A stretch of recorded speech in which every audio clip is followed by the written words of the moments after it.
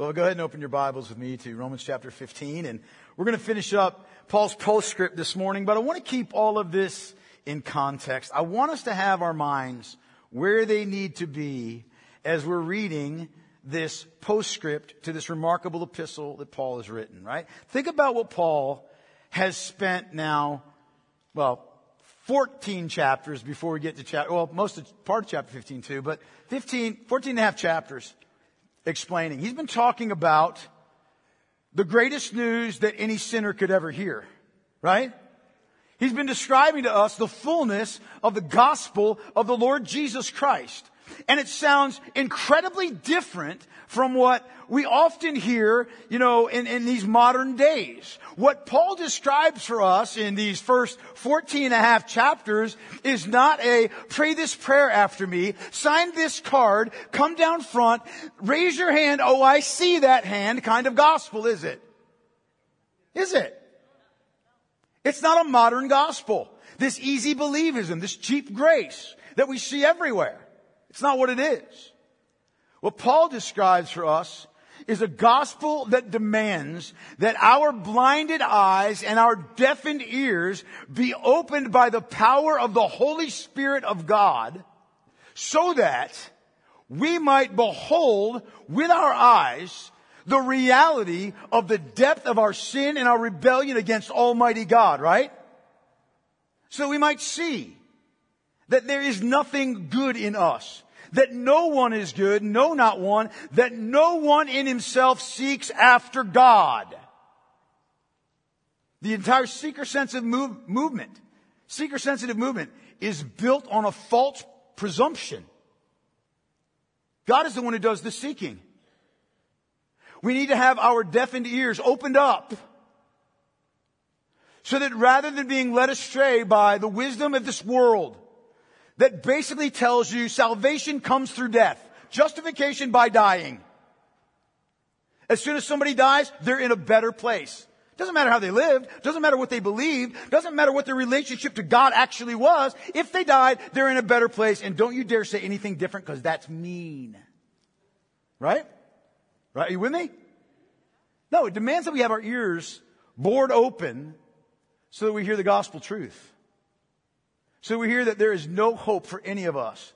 For redemption, for salvation. There is no hope for heaven for any of us. There is no hope of peace with God for any of us apart from what the Lord Jesus Christ has done in our place. Amen?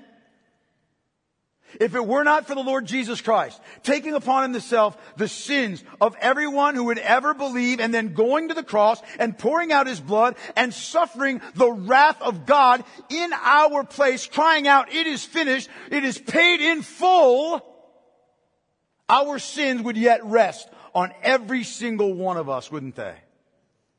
If it were not for Christ in our place, in the place of believers, living the life of perfect righteousness before Almighty God that none of us can live.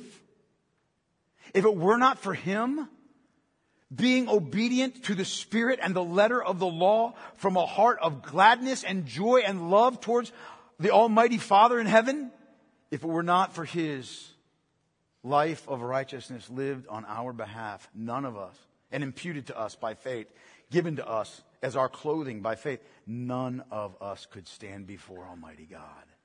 Right? And it's a gospel that demands that we actually see our sin. And we see its cost. And we see what we deserve as a result.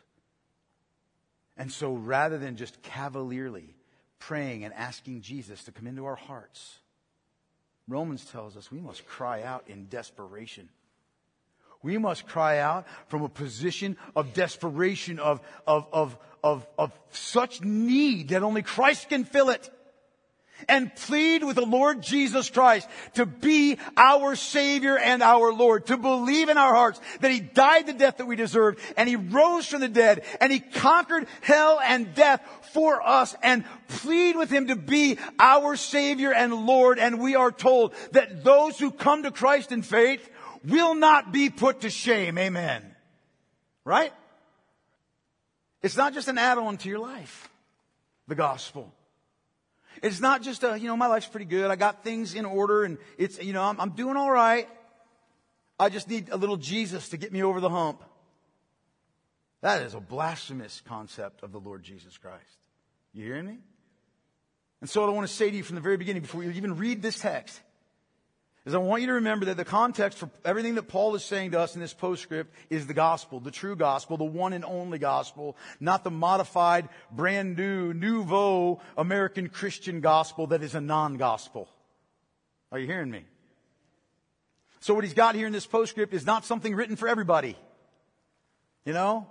It's not like, and just anybody can read this and go, oh, okay, this is for me. No, this is for Christians only. It's only for Christians. It's not for everybody, it's for Christians. Now, having said that, those of you who are not yet fully convinced, who have not been converted, who have not come to faith in the Lord Jesus Christ, that are in this room, whoever you may be, that is not an excuse for you to tune out of all this.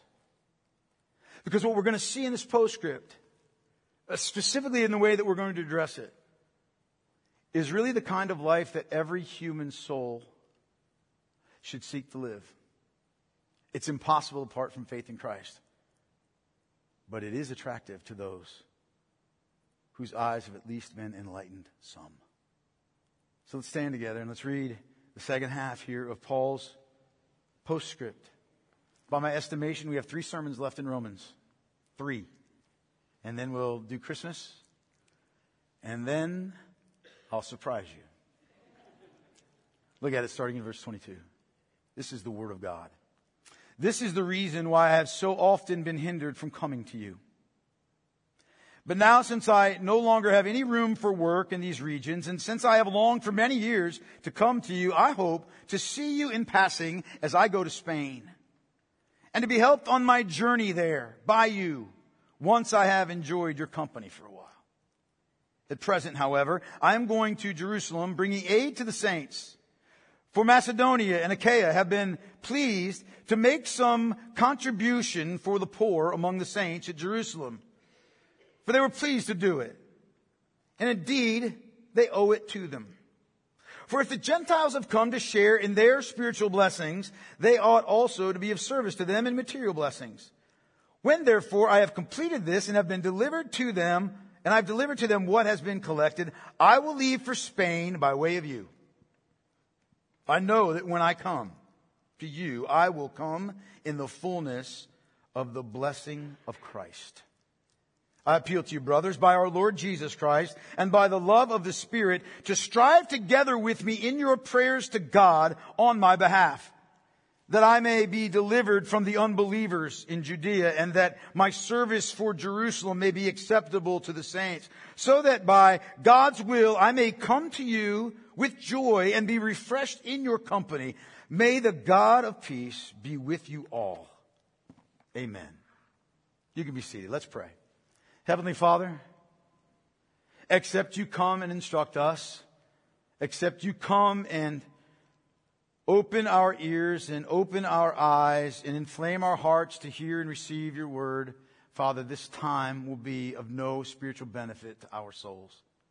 And so, Lord God, I am asking you, please, to come and manifest your presence with us. I'm asking you to come, please, Lord God, and make the hearts of everyone in this room, mine included, Lord God, to be fertile soil for your word. I pray, Father, that you would grant me the unction of the Spirit, that, Lord, I would think your thoughts after you, that my words would be governed by your will, that, Lord God, everything in me would be surrendered to you, that I might be a useful vessel for you and to you and for your people. And I pray, Lord, that you would bless this time and that you would make your word resonate in our hearts. And that, Father, you would transform us by our understanding of your holy truth. What a God we have. How awesome, Lord, you are. And how grateful we are that you would speak to us. Bless this time, Lord, I pray in the name of our Lord and Savior and Redeemer, our elder brother, our gracious Lord Jesus. Amen. So here we are, beloved, in the second half now this morning of Paul's postscript in this letter to the Roman Christians. And when we read it, it kind of takes on the tone, doesn't it? Even more of like a personal letter. It sounds like a letter that you could get from one of your friends. I mean, think about what he says here. Paul explains, why he's been slow to visit the brothers and sisters that are in Rome. And he describes his current and his future plans that he's got. And then he asks for prayer that all of his plans, would come to fruition. And so in all honesty, this text is really a hard one to preach and apply. Here's why. It's not like when Paul is teaching precept upon precept, right? Where you're like, okay, you read this text and you go, all right, here's 3 or 4 points of doctrine. Here's some obvious application. That's not how this reads, is it? It's not how this reads. And so as I was thinking about it, I was thinking about how to make best use of this text for our souls and for the sake of the kingdom. I was reminded, beloved, of what Paul said to the Corinthians, right?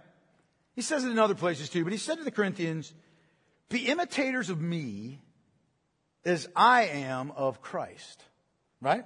Be imitators of me as I am of Christ. Now, it's remarkable that Paul is willing to put himself forward in that way, right? This is a man that's confident in his faithfulness to the Lord Jesus Christ. He's confident of the work of the Lord Jesus Christ in his life. But he says, look, man, you just look at me, follow me. King James Version says, follow me as I follow Christ.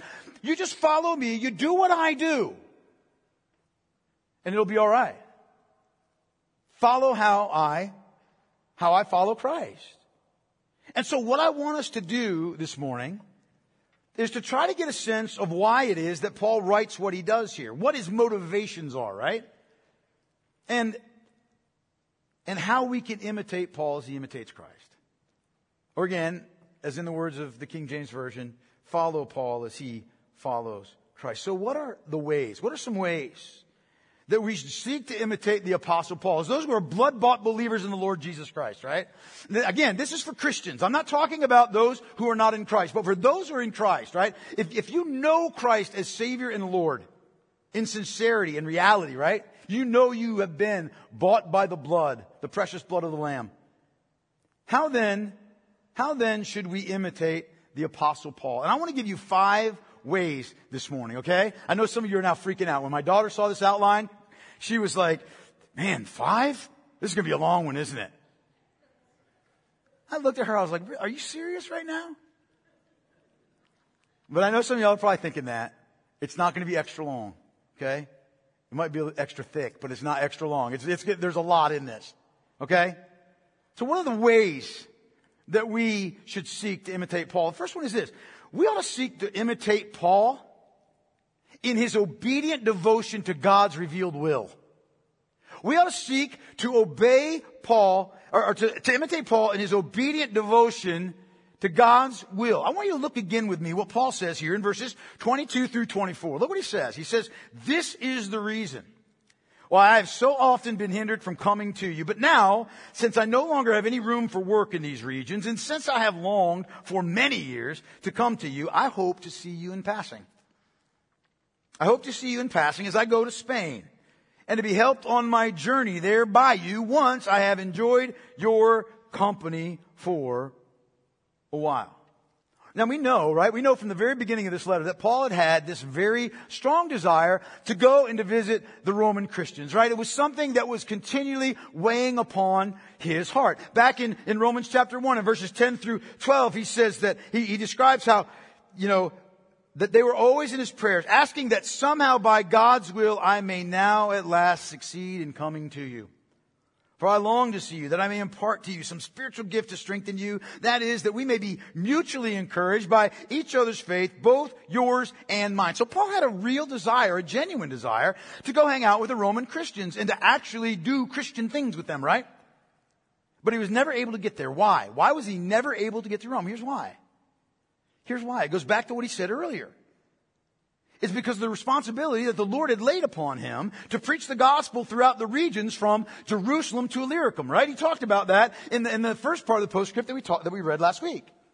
Paul was committed to performing God's will and to fulfilling his calling. And so his personal desires to go to Rome and then to go to Spain, they had to be postponed for the sake of God's revealed calling and will for Paul's life.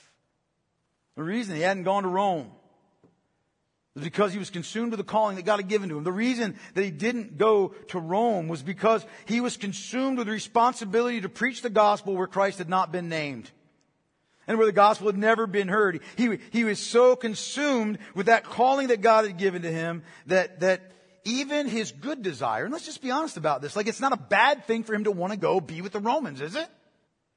But even that good desire to go and see the Roman church and to share with them in the grace of Christ and to teach them and to be mutually edified by their fellowship, that had to be submitted to the greater calling to reach the unexplored, to reach the untouched regions of the earth, carrying the name and the good news of the risen Christ, because that was chiefly God's will for Paul.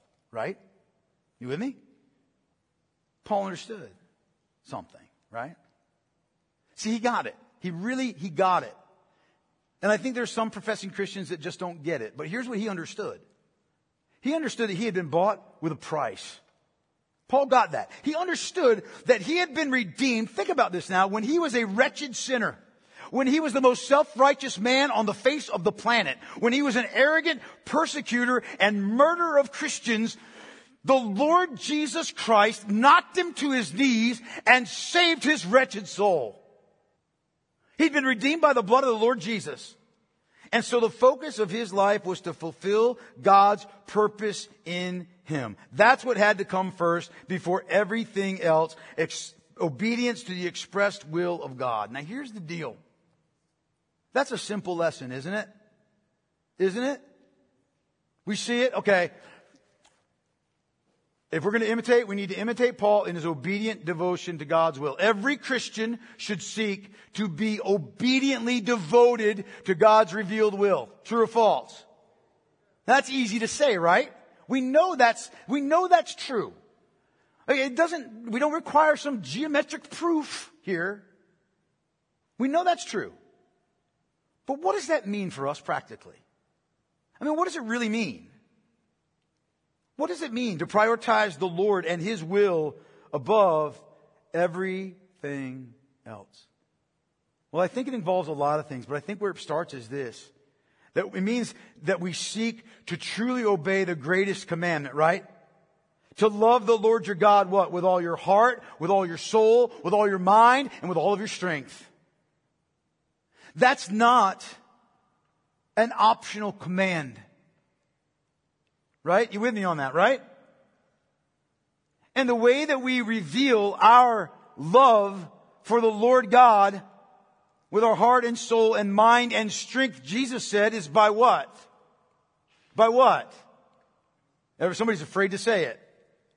By what? Starts with an O, ends with an E, has obedience in the middle. It's by obedience, right? To His Word. It means we strive to follow Christ and obey His commandments. And we fight the temptation to sin. Not just fight it for a little while until it gets too burdensome and then give in. It means that. We strive to keep our lives free from idolatry.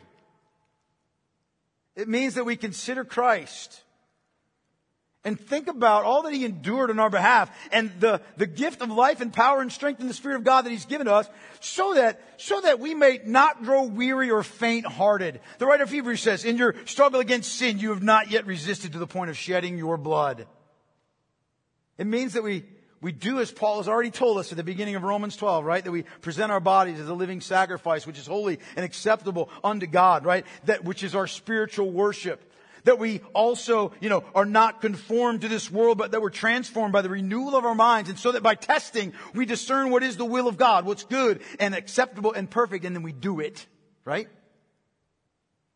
So when you talk about Christianity in these ways and the obligations of the Christian ethic in these ways, what it reveals to you is this, is that it's the worldling, okay?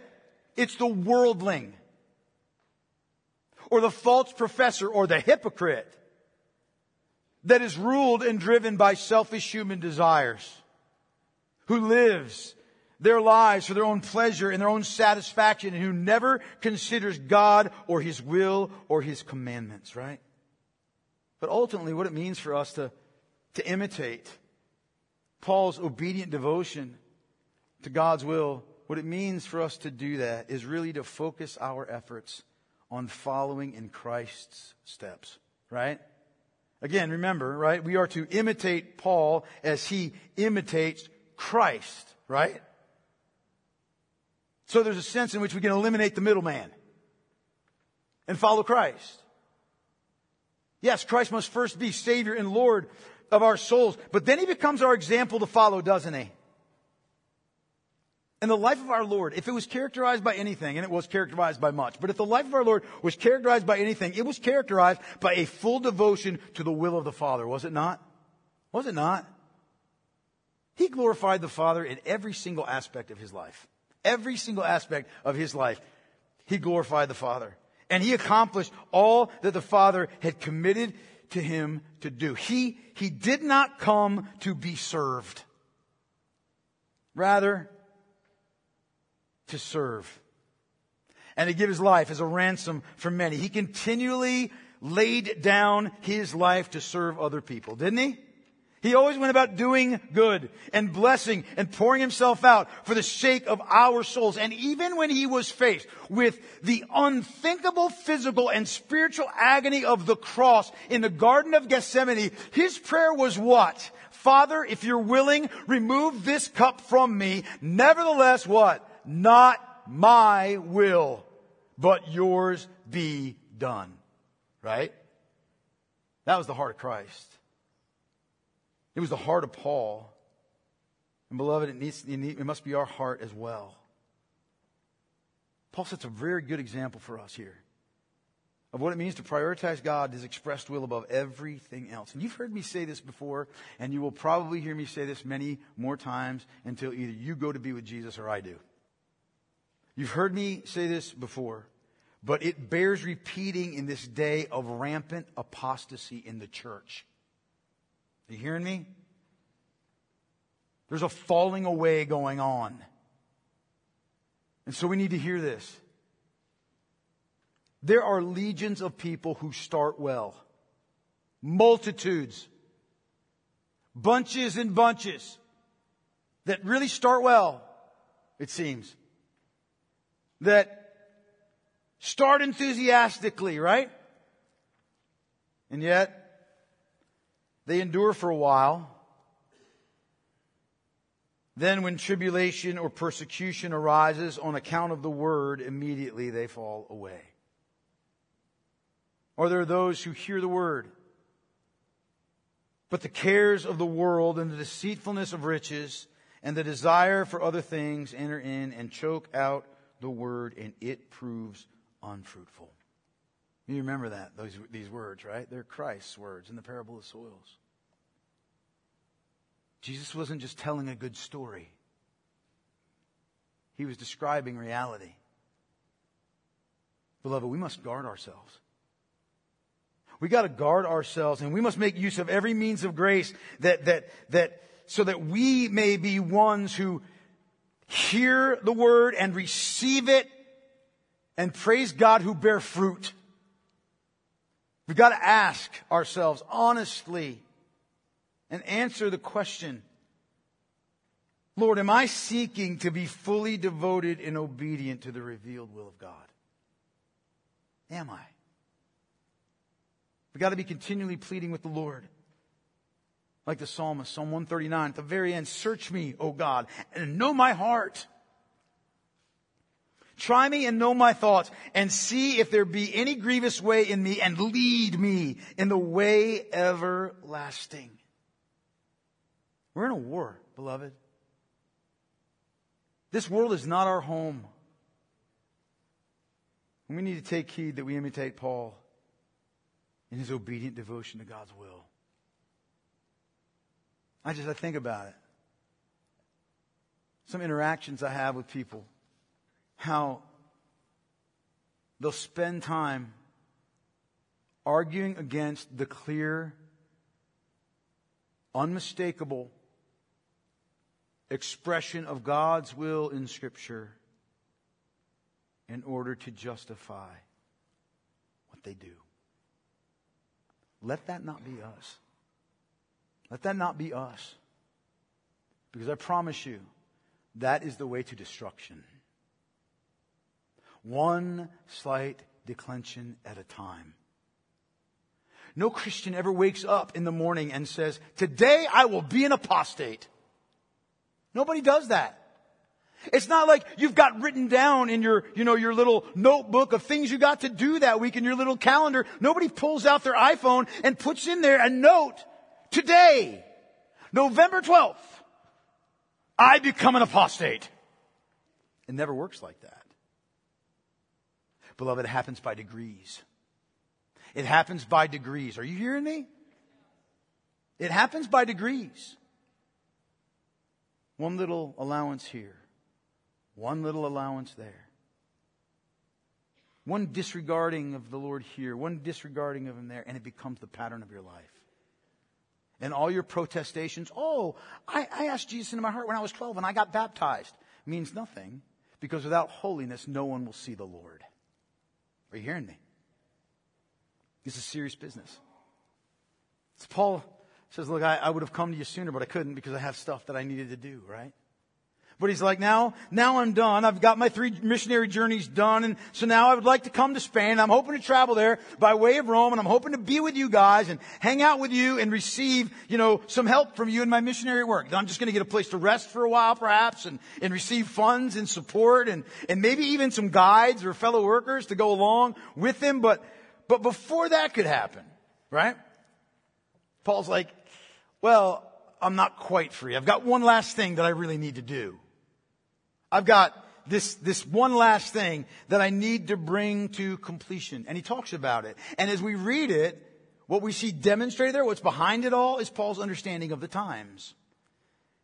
Paul's understanding of the times in which he lived. Let me show you this. Let me show you what I mean. Paul says, starting in verse 25, he says, at present, however, I am going to Jerusalem bringing aid to the saints. I want to come see you guys, but right now I got to go to Jerusalem to bring aid for the saints. For Macedonia and Achaia have been pleased to make some contribution for the poor among the saints at Jerusalem, for they were pleased to do it, and indeed they owe it to them.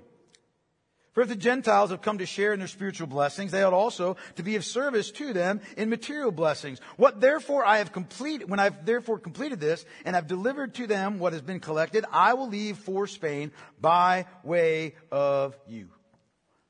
Paul says, I'm going to come there, but first I'm going to go 1,000 miles in the opposite direction. Wait, what? Yeah, I've got some things that I need to do in Jerusalem. Now, here's the deal. Here's what's going on in Jerusalem. Here's what was the deal for the Christian Jews there, okay? Because they had, been persecuted, openly persecuted in Jerusalem for the sake of Christ, and because they had been ostracized, most of them from their unbelieving Jewish families, and because they had lost jobs and they had lost homes, and because of a recent famine, the Christian Jews in Jerusalem were in rough shape. They were starving. Many of them were without clothing. They were in a very, very difficult position, okay? So Paul had taken it upon himself, he doesn't mention it here, but he'd taken it upon himself to talk to the churches in Macedonia and Achaia, and have them take up a love offering, take up an offering to help relieve their material needs, right? They had some troubles. Look, man, let's just gather some money together and take care of them. We can, let's do it, right? And so here's Paul saying, I'd like to come, but I got to do this first, okay? And I think it's interesting here, and I want you to notice this, that he says not only were the Gentile churches pleased to give, it wasn't like Paul had to twist their arms, right? It wasn't like that he had to guilt them into doing it. I can't stand preachers like that. Can you? Like, they bug me. They bug me. Yep. It wasn't that. They were pleased to give. But notice what else he says. Paul also says, he sees it as an obligation. Now, I'm not going to go into all this because this is echoes of Romans 11 where he talked about all of this. But I'll say just a couple of things, okay? Here was the deal. He saw that Gentile Christians owed a lot to the Jewish Christians. They owed much to them, right? They were obligated to the Jewish Christians, in other words. And again, I won't go into it all, but it's as the Lord Jesus Christ said to the Samaritan woman at the well, right back in John chapter 4, when he says to her, salvation is from the Jews. Well, what does that mean? The Messiah obviously is from the Jews, but what does that mean?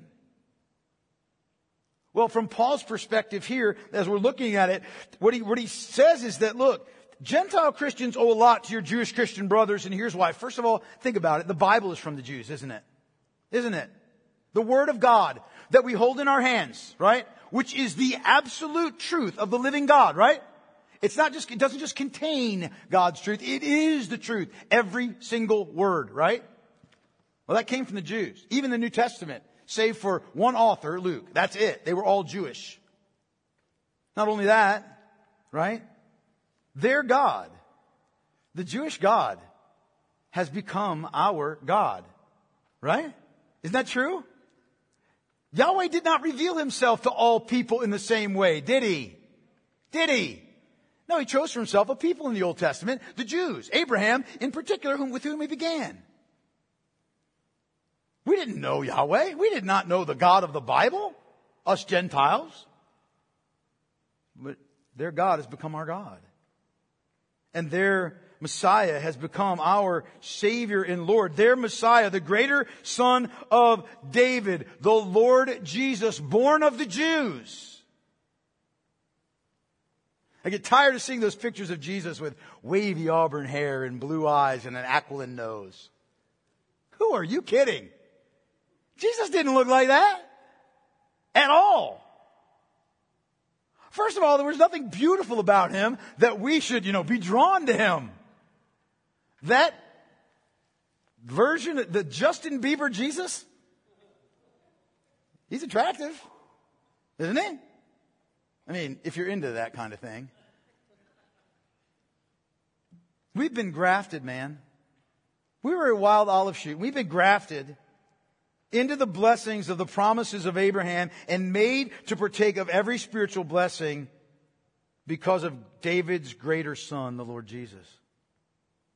The blessings that we enjoy, forgiveness of sins and justification by faith and reconciliation with God, the hope of eternal heaven in the glory of His presence, all of those are owing to our being grafted into the blessings of Abraham through the Messiah, Jesus of Nazareth, who is Jewish. And so, Paul says, look, man, it just makes sense that Gentile Christians that have received such incredible blessings, through the Jewish race, and should have that love for their Jewish brothers and sisters in Christ and be willing to sacrifice for their material need. And so he's going to take it. Now that's all well and good. We appreciate the argument, but it still doesn't answer the question, like, why's Paul got to deliver it? Why can't somebody else do that? You know what I mean? Delegate, right? Pick somebody, delegate it to them, send them to Jerusalem with the money. Well, here's why he doesn't do that. It's because Paul understood the times and what the times demanded. Now, where do I get that from? Here's where I get that.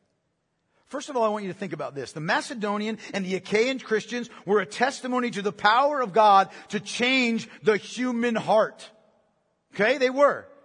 It's an expression of the work of the gospel. Think about it. What would make some Gentiles in Asia care about the plight of some Jews thousands of miles away when Gentiles and Jews by nature hated one another? Right? What would make them think about or care about that plight? I'll tell you what would. Only the power of the gospel. To save them and transform them and give them a heart of love for their brothers and sisters in Christ whom they had never seen. This gift was a tangible testimony that the gospel that Paul preached of salvation by grace alone, through faith alone, in Jesus Christ alone, was indeed the truth and did indeed save souls. And then second, though really undeserved, Paul faced some suspicion from the Jewish Christians. Those Jewish Christians in Jerusalem regarding the gospel that he preached, because they mistakenly thought that he had rejected the Jewish scriptures and rejected all Jewish traditions, even the good ones, which wasn't true.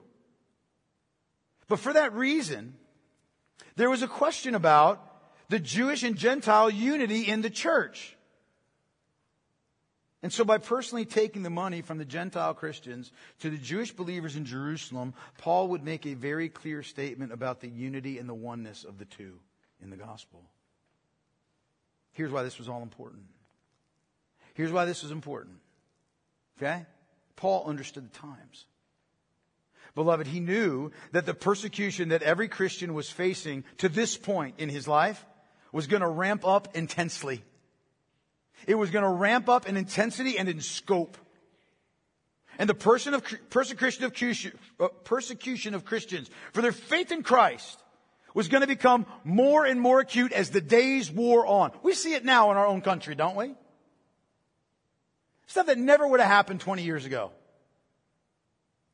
Opposition to the gospel, opposition to Christians. Very evident. And Paul knew that in order for the church to stand, there could be no foolish divisions that would undermine their strength together. You understand? There's no room for factions. Oh, I'm a Jew. Oh, I'm a Gentile. Oh, I follow Paul. I follow Kepha. I follow Apollos. I follow Christ. I'm cooler than the rest. Right? There was no room for any of that. No room for these foolish decisions or divisions that would undermine their strength together. They needed to be of one heart and one mind. And he hoped, Paul did, that this contribution would cement the relationship between the Jewish and the Gentile Christians so they would be one. And so when we look at that, Paul sets a good example for us. He sets a good example for us in understanding the times in which we're living and then acting accordingly. We live in a society that is rapidly becoming more and more hostile to biblically faithful Christians. We see the way that churches, in order to stay, quote, relevant, are reshaping the gospel into a non-gospel. It's going on all over. We see the way that churches have gone woke. Where if you're LGBTQ, you get you're not just invited to come and sit under the preaching of the word. You're given the best seat in the house. Right? Right? We see clearly how professing Christians are renouncing their faith for some new perspective on Christ. I don't know how many worship leaders now it's been who've said, I can't stand the church. And I'm not a huge fan of the Bible, but I love Jesus. Man, explain that one to me, please. How about you just be honest and say, I've created a Jesus of my own imagination who has nothing to do with the Scriptures, but I'm going to delight in Him and worship Him, and whatever happens, happens. We see the way that worldliness is infiltrating the church and professing Christians are being picked off by the world. That's why there's no room for foolish and stupid divisions in this body. Are you hearing me? There is no room for stupid, foolish, ignorant divisions in this body over unimportant issues. You hearing me? There's no room for that for other Bible-believing, gospel-loving, Christ-worshiping, blood-bought, Bible, honoring, holiness-pursuing Christians either. Paul understood the times. I can't remember who it was that said during the Revolutionary War, I think it might have been Franklin. One of you that's a history buff will know it. He said, whoever it said, we must hang together or we will surely hang separately. I think it was Franklin. I'm not sure. He was popular for pithy statements like that. But listen, man. Paul understood the times. And we need to, too. We need to hang together with our brothers and sisters in Christ. Faithful, real, honest brothers and sisters in Christ within this congregation and within our community and our world. And don't misunderstand what I'm saying. I'm not saying we become ecumenists. That's not what I'm saying. That we become ecumenicalists. I don't even know if that's the right word. I'm not saying that we just say, we can jettison truth for the sake of peace. No. There is no peace without truth. But what I am saying is that we need to have a heart to receive, again, let me say this, other blood-bought, Christ-worshiping, gospel-honoring, Bible-believing, holiness-pursuing Christians. And that we be tightly woven with one another so that we can endure in the face of the hardship and the trial in this world that is not our home. We need to imitate Paul in his understanding of the times. Are you with me? Are you with me? Paul had a proper understanding because you know what? Paul had a Christocentric view of all things. And that's the third thing I want us to see. Paul had a Christocentric view of all things. It was Christ at the center, period. Look what he says in verse 29. He says, I know that when I come to you, I will come in the fullness of the blessing of Christ.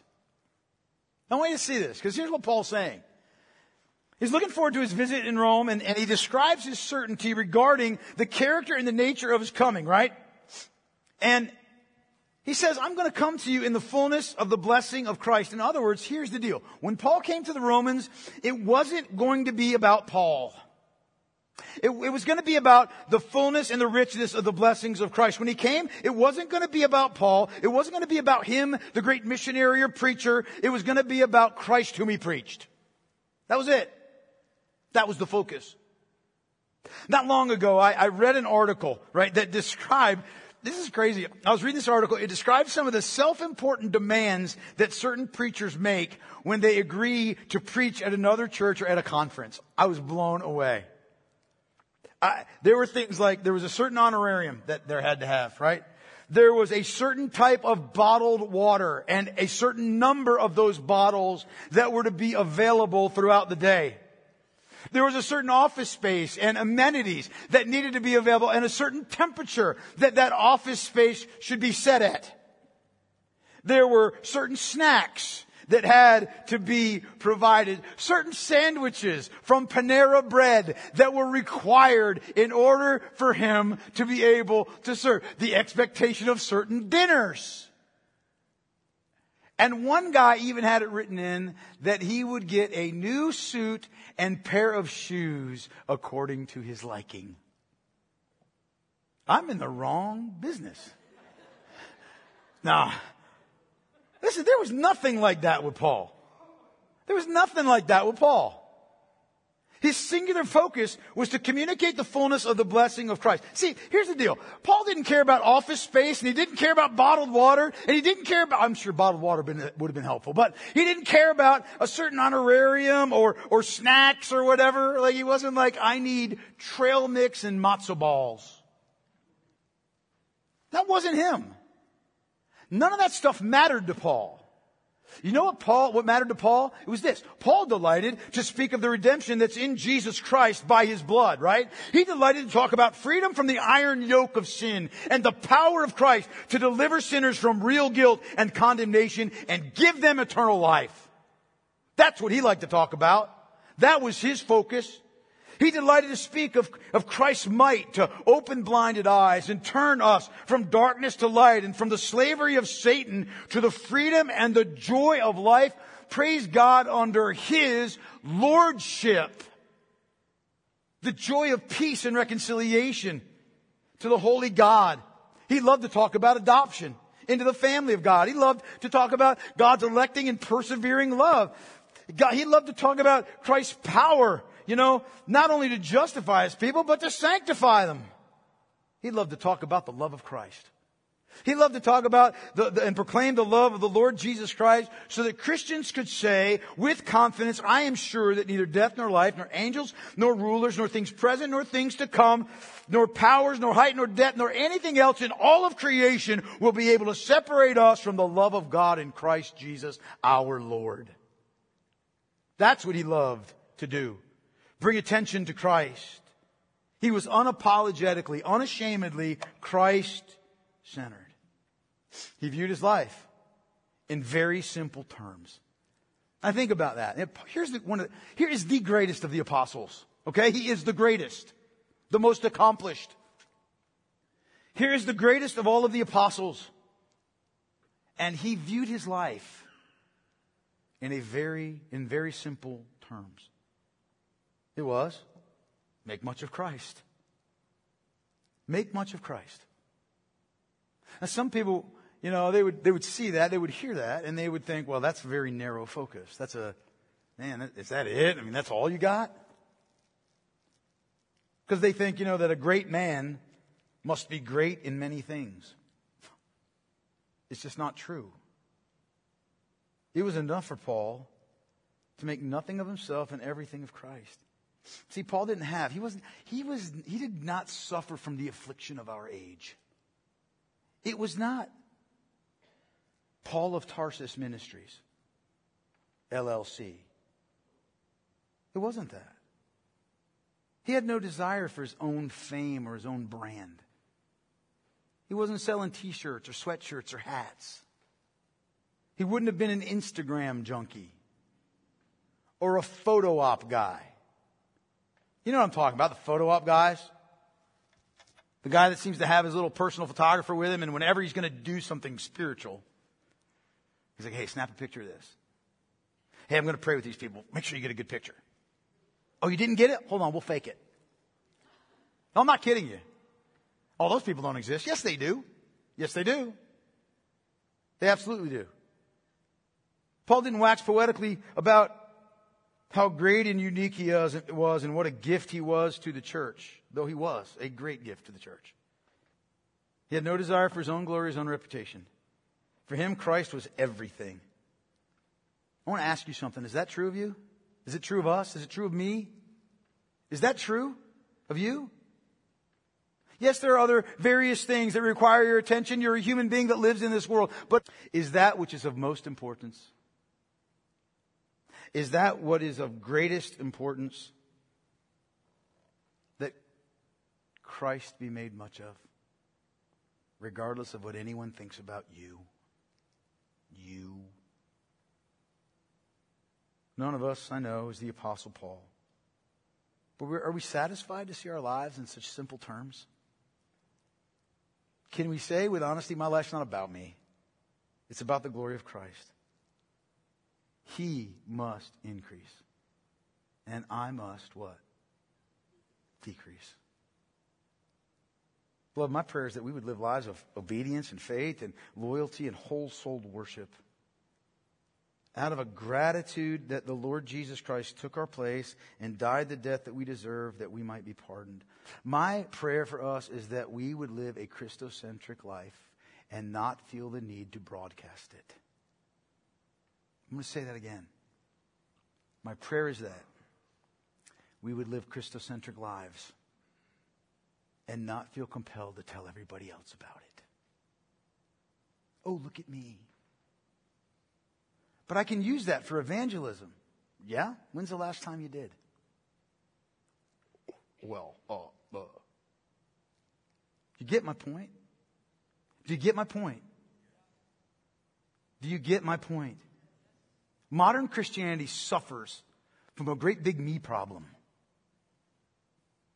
So much so that it makes you wonder if it's Christianity at all.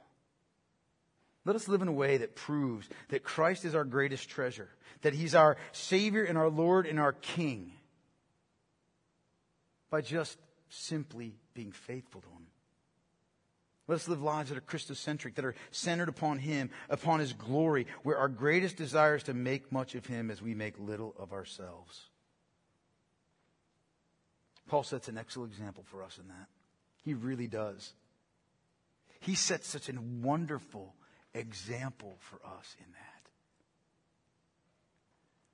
Then he sets an example for us as it regards the vital necessity of prayer. Look what he says. Read verses 30 through 32 with me again.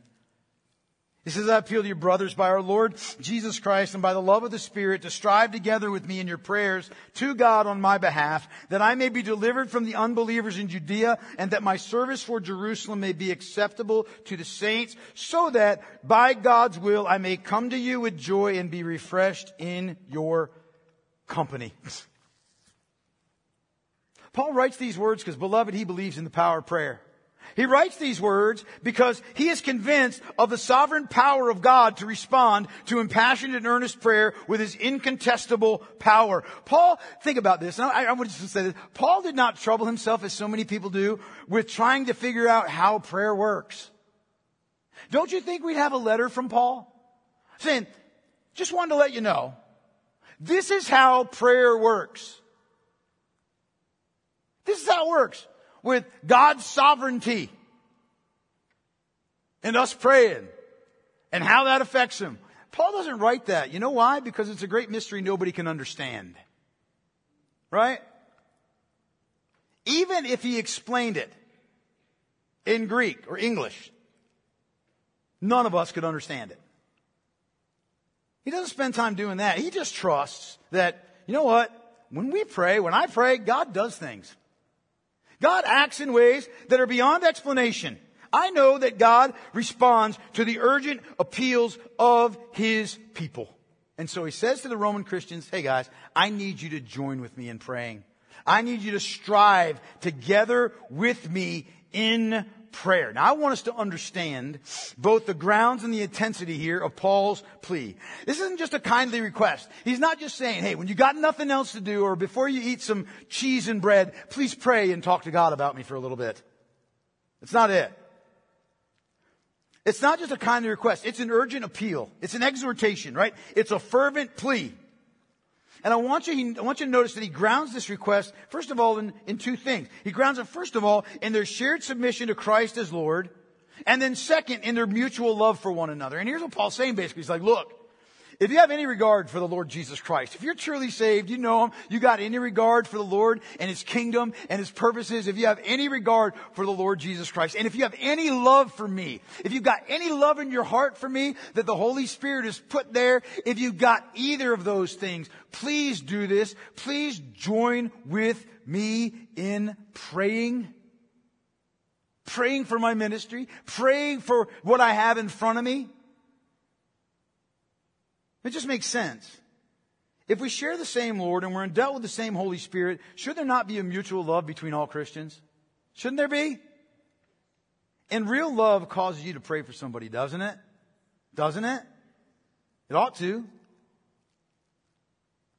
Then I want you to notice the intensity, right? There's the grounds. Here's the intensity.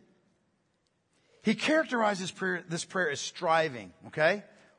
It's a word from which we get agony, okay? It's a battle. He describes it as a battle or a warfare. Something that requires agonizing exertion. Something that's intensive and demanding, right?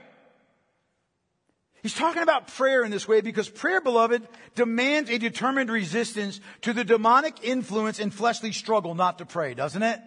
Doesn't it? Don't we all experience that? Don't we? Don't we have to fight through sometimes to pray? Man, I know I do.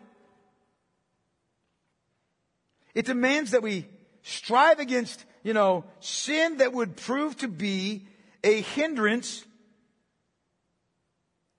to our prayer. That we strive against distractions. How often do we try to pray and it feels like our mind gets hijacked? Or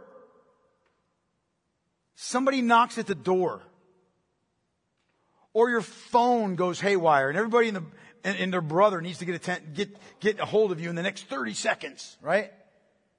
It's like, man, where was that all day before I was trying to pray? It means striving against unbelief. Sometimes we just don't pray because we don't believe it's going to make a difference. Paul asked them to join with him in concerted prayer because he clearly viewed doing so as a co-laboring with him in the ministry. I need you to do this with me. Spurgeon says of this, just listen to Spurgeon's words. He says, you see, it is earnest prayer which Paul asks for, not the prayer that foams itself away in words, but prayer with force, prayer with energy, with humble boldness, with intensity of desire, with awful earnestness, prayer which, like a deep hidden torrent, cuts a channel even through a rock. Do we pray like that? Do you pray like that? Do I? Paul prayed like that. He prayed for churches like that. He says to the Colossians how from the day that we heard of their salvation, we haven't ceased to pray for you, asking that you be filled with knowledge of his will in all spiritual wisdom and understanding, so as to walk in a manner worthy of the Lord, fully pleasing to him, bearing fruit in every good work and increasing in the knowledge of God. And then he turns right around and expects that they would pray as well. He says to them, continue steadfastly in prayer, being watchful in it with thanksgiving. And at the same time, pray also for us that God may open to us a door for the word to declare the mystery of Christ, on account of which I am in prison, that I may make it clear. That preaching is what he's talking about, which is how I ought to speak. Paul's like, I need you to pray for me, man. I need you to pray for me, because when you pray for me and you earnestly intercede with God on my behalf, you are co-laboring with me in the kingdom. You are co-laboring with me in the mission that God has given to me. And it's vitally important. Paul was convinced that God's power flows through our prayers.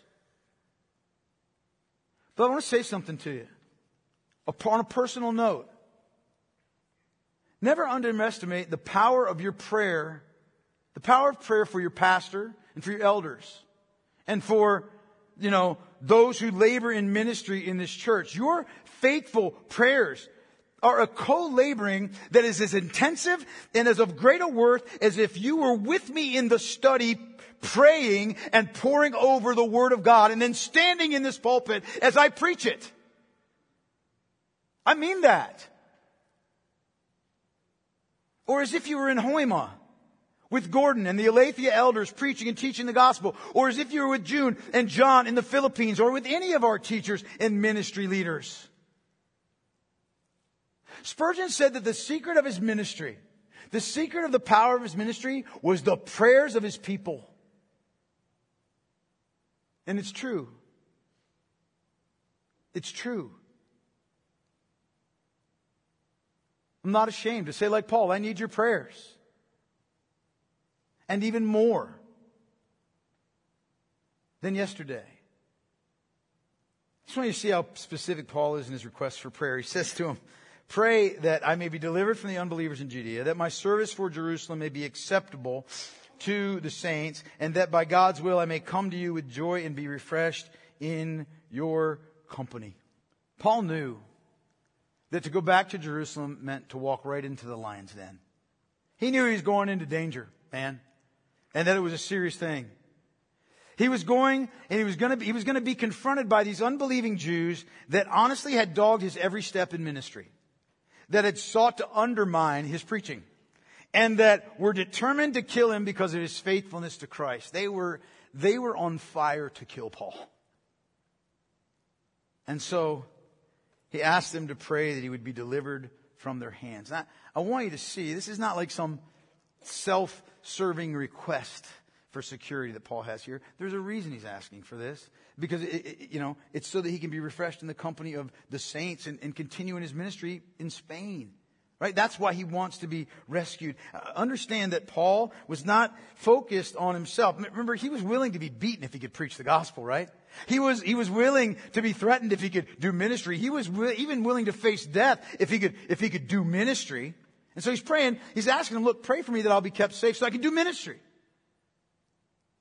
And he also asked him, hey, pray that when I bring this money to the Christian Jews, the saints in Jerusalem, that they'll receive it. He knows there are some there that were prejudiced against his ministry to the Gentiles, and they might not accept that financial gift that he was bringing to them, but he wanted the saints in Rome to pray along with him that the gift would not offend the Jewish believers, but instead would have its desired effect of creating unity, right, between the Gentile Christians and the Jewish Christians. And then last, he asked him, hey, pray that I'll be able to come to you with joy and be refreshed in your company. Pray that I'll be able to come and rejoice with you that your prayers have been answered and that I'll find with you a time of refreshment and encouragement. It's an expression from Paul to say, you know what? Pray that you all might be the means by which I am preserved from ministerial discouragement. Let me be encouraged by you guys. Interestingly enough, all of these prayers were answered, though perhaps not in the way that Paul expected. When Paul arrived in Jerusalem, the Jews from Asia, Acts 21 verse 27 said, the Jews from Asia, seeing him in the temple, stirred up the whole crowd and laid hands on him. That means the unbelieving Jews that tailed him from Macedonia and Achaia. Those guys. When he got there, they showed up and were like, hey, we need to take care of this guy. He's a problem. A few verses later, Luke tells us, then all the city was stirred up and the people ran together and they seized Paul and they dragged him out of the temple, and at once the gates were shut. And as they were seeking to kill him, word came to the tribune of the cohort, leader, the governor of the area of the cohort, the Roman soldiers, that all Jerusalem was in confusion. Word comes to him, hey, there's a problem. The Jews are going nuts and they're attacking Paul. And so, wouldn't you know it, the Roman soldiers rush to the scene and they save Paul's life by arresting him. But they arrest him, they take him into custody, and he's protected from the mob. How did that happen? How did that happen? Well, through the prayers of the Roman Christians. That's how that happened. Because they prayed, word came to the tribune of the cohort, and Paul's life was preserved. You know who did that? God did that. God did that. And he used the means of Roman soldiers. But that wasn't the end of it. When he was in jail, the Jews made a plot, and it says in Acts 23 verse 12, they made a plot and bound themselves by an oath to neither eat nor drink till they'd killed Paul. They must have gotten real hungry and thirsty. Because Paul's nephew just happened to hear about the plot. And he told Paul, and then he told the Roman tribune, and their plot got foiled. Again, how did that happen? The prayers of the saints in Rome. Moreover, the gift that Paul brought to the Christian Jews in Jerusalem was accepted with gladness and thankfulness, just as Paul had hoped. Just as he'd hoped. It did exactly what he hoped it would do. It cemented the bond between the Jewish and the Christian church. How'd that happen? By prayer. And then last, Paul did come to Rome. Under arrest, but he lived there for 2 years in relative freedom. And enjoying the protection of the Roman guard, he received his friends and he preached and he taught for 2 years. 2 years. And God, in fact, used this time for the benefit of the entire church, because it was during this first imprisonment in Rome that Paul wrote the letters to the Ephesians, Philippians, Colossians, and Philemon. Where in the world would Paul have found such peace to do that? Under Roman arrest. How'd that happen? Earnest prayer. Beloved, do we pray like we ought? Do we pray like we ought? Do we pray for people to be saved both through the personal witness of our church and through the word preached? Do we pray for one another that we would grow in the grace and the knowledge of the Lord Jesus Christ? Do we pray for healthy, spiritual, nourishing relationships to flourish in the church? Do we pray that all of us would be marked by a sincere and wholehearted worship in spirit and in truth, in lip and in life? Do we pray for the finances of the church? We should. We're behind. I'm not begging. Do we pray for strength and encouragement and wisdom for our pastor and for our elders and for our ministry staff and for our support staff? Do we pray that God would bless the ministry of the word and that Christ's voice would be distinctly heard in every sermon? I never thought to pray that. Now you do. Now you have. Again, words from Charles Spurgeon. You know my affinity for old Chuck. I love the guy, right? He says this. Hear these words. They're great. He says, no man hears his pastor preach without deriving some benefit from him if he has earnestly prayed for him. I'm going to say that again. No man hears his pastor preach without deriving some benefit from him if he has earnestly prayed for him. The best hearers who get the most out of a man are those who love him best and pray most for him. God can make us dry wells to you if you offer no prayers for us. He can make us clouds that are full of rain if you have pleaded with God on our behalf.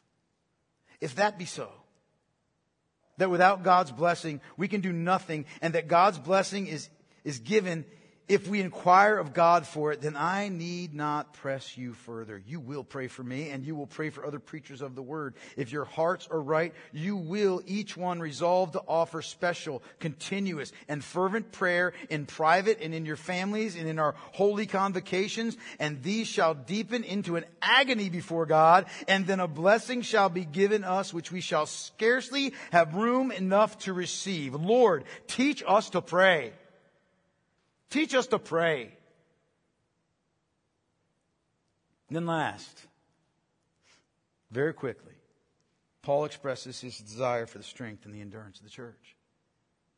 Here he says, he closes this section by offering a prayer for the church in Rome, saying, "May the God of peace be with you all. Amen."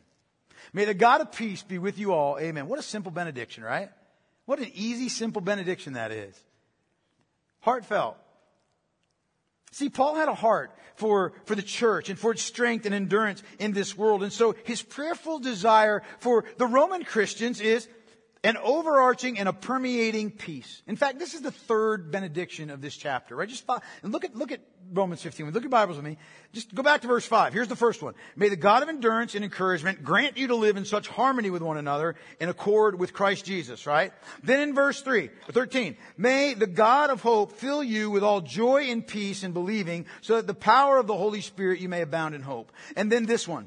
May the God of peace be with you all. Amen. Now, what do I want us to see here? Here's what I want us to see. Each one of these benedictions point to essential needs for strength and endurance in the church, right? We need to be of one heart. We need to be of one mind. We need to live in harmony with one another so that together with one voice we may glorify the God and the Father of our Lord Jesus Christ. Amen? We need to do that.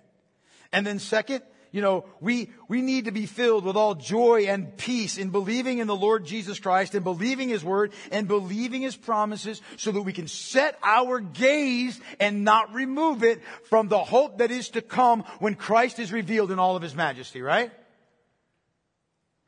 And then last, we need God's presence with us, assuring us of peace and reconciliation with Him and establishing us in peace with one another so that there will be no opportunities for the devil to gain a foothold. There'll be no opportunities for the devil to gain a foothold. Paul cared deeply about the church's well-being and for strength and endurance in this present evil age. And do we have that? Do we have that same desire? And are we doing everything in the power of the Holy Spirit, eager to maintain the unity of the Spirit in the bond of peace? Are we? Do we? Paul has left us an excellent example to follow, hasn't he? And this is great. An example to us of the importance of obedient devotion to God's will, of a proper understanding of the times and what they require of us, of a Christocentric view of all things, much of Christ, nothing of myself, of the vital necessity of prayer, and of the importance of preserving the strength and the unity of the church so that it endures. We would do well to imitate Paul. We would do well to imitate Paul as he imitates Christ. Now I know sometimes people think, I hear what you're saying, and I hear, what you're saying about the gospel and the power of the Spirit to do this and us and everything. But I don't know if that's really realistic for me. If it's really realistic in my life. I remember when I was a little kid. No, not so little. 9 or 10. And when I was 9 or 10, my favorite baseball player in the entire world was, Gabe, Johnny Bench. Johnny Bench was my favorite baseball player in the entire world. He was the greatest catcher that ever lived. He was. He's better than Carlton Fisk. Don't fool yourself. Less. He was awesome. He was incredible. He had a cannon for an arm. The dude, pioneered one-handed catching. He could block anything. And not only that, he knocked home runs like it was nobody's business. He was the clutch of the clutch. Like, he was awesome. And I remember at 10 years old, I'm like, I'm going to be the next Johnny Bench. So man, I went outside. I had people, everybody in the neighborhood throw to me. I went out there and I was throwing down to second base. Or trying to. You know. I did everything, man. I was spend time hitting balls and everything, do all that stuff. I became a fair baseball player. I was no Johnny Bench. You know why? Well, because I'm 5'9" and Johnny Bench is like 6'2". Because I have an arm that is okay. He has a howitzer for a right arm, right? Because I can hit the ball a little ways, he can hit the ball a mile. Because I did not have in me what Johnny Bench had. I didn't have it. So I could, try all I wanted to. I wasn't going to be Johnny Bench. I want you to hear me when I say this to you. The relationship between me and Johnny Bench is not the same as the relationship between me and the Apostle Paul. And nor is it the same as the relationship between you if you're a believer in the Apostle Paul. I can say, I can't be Johnny Bench because I don't have the tools Johnny Bench had. But none of us can say, I can't imitate Paul because I don't have the tools that Paul had. No, you're right. You actually have more. The same Holy Spirit that dwelt in Paul dwells in you. The very same one. And his power is not abated in you because your name is not Saul of Tarsus, now Paul. The power of the Holy Spirit, His presence. You didn't get 7/8 of the Holy Spirit, but Paul got all of them. No. If the Spirit of God dwells in you, you have everything you need to imitate Paul. But wait, brother, you said you have more. Yeah. You know what you have that Paul didn't have? Do you know what you have that Paul didn't have? A completed Bible. I remember, and I'll close with this. I know y'all are, it's a little late, isn't it? Not really. It's 12:25. You're used to it. I remember not long ago. I guess it was a little while ago. I remember somebody saying to Gretch, how many of the commandments of God are we supposed to keep? She asked it in sincerity. Like, I just want to do like maybe this 60% over here and hope for a curve, you know? Yeah? And Gretchen looked at her and said, all of them? All of them. But that's a really high bar. It is. That's a really high bar. It is. Very much so. No question. But I won't ever make it. Okay. Well, that's not an excuse not to be obedient, is it? Is it? The power for Christ likeness, if you're a Christian, dwells in each of us. Each one of us. And in humility, we need to be earnest about seeing the fullness of the blessing of Christ in our lives and in this church. Think on that. And let's pray together. Father, I am grateful to you for this time that we've been in your word. I'm grateful for your truth. I'm grateful, Lord God, that you have given to us not only your Son, the Lord Jesus Christ, as our Savior and our Lord, and then our example, but you've also given to us the Apostle Paul as an example for each one of us. Of a man like us. of a man indwelt with the Holy Spirit of the living God. An apostle, none of us are that, but Lord, with the same Holy Spirit. And I pray that you would teach us to imitate him. And I pray that we would do so with gladness and with joy. I pray now that you would move amongst us during this time as we respond in our hearts to the word that we've heard, that we would respond in a way that's pleasing in your sight. And then as we stand to sing, that we would sing from hearts that are full. We love you. We give you all glory in Christ's name. Amen.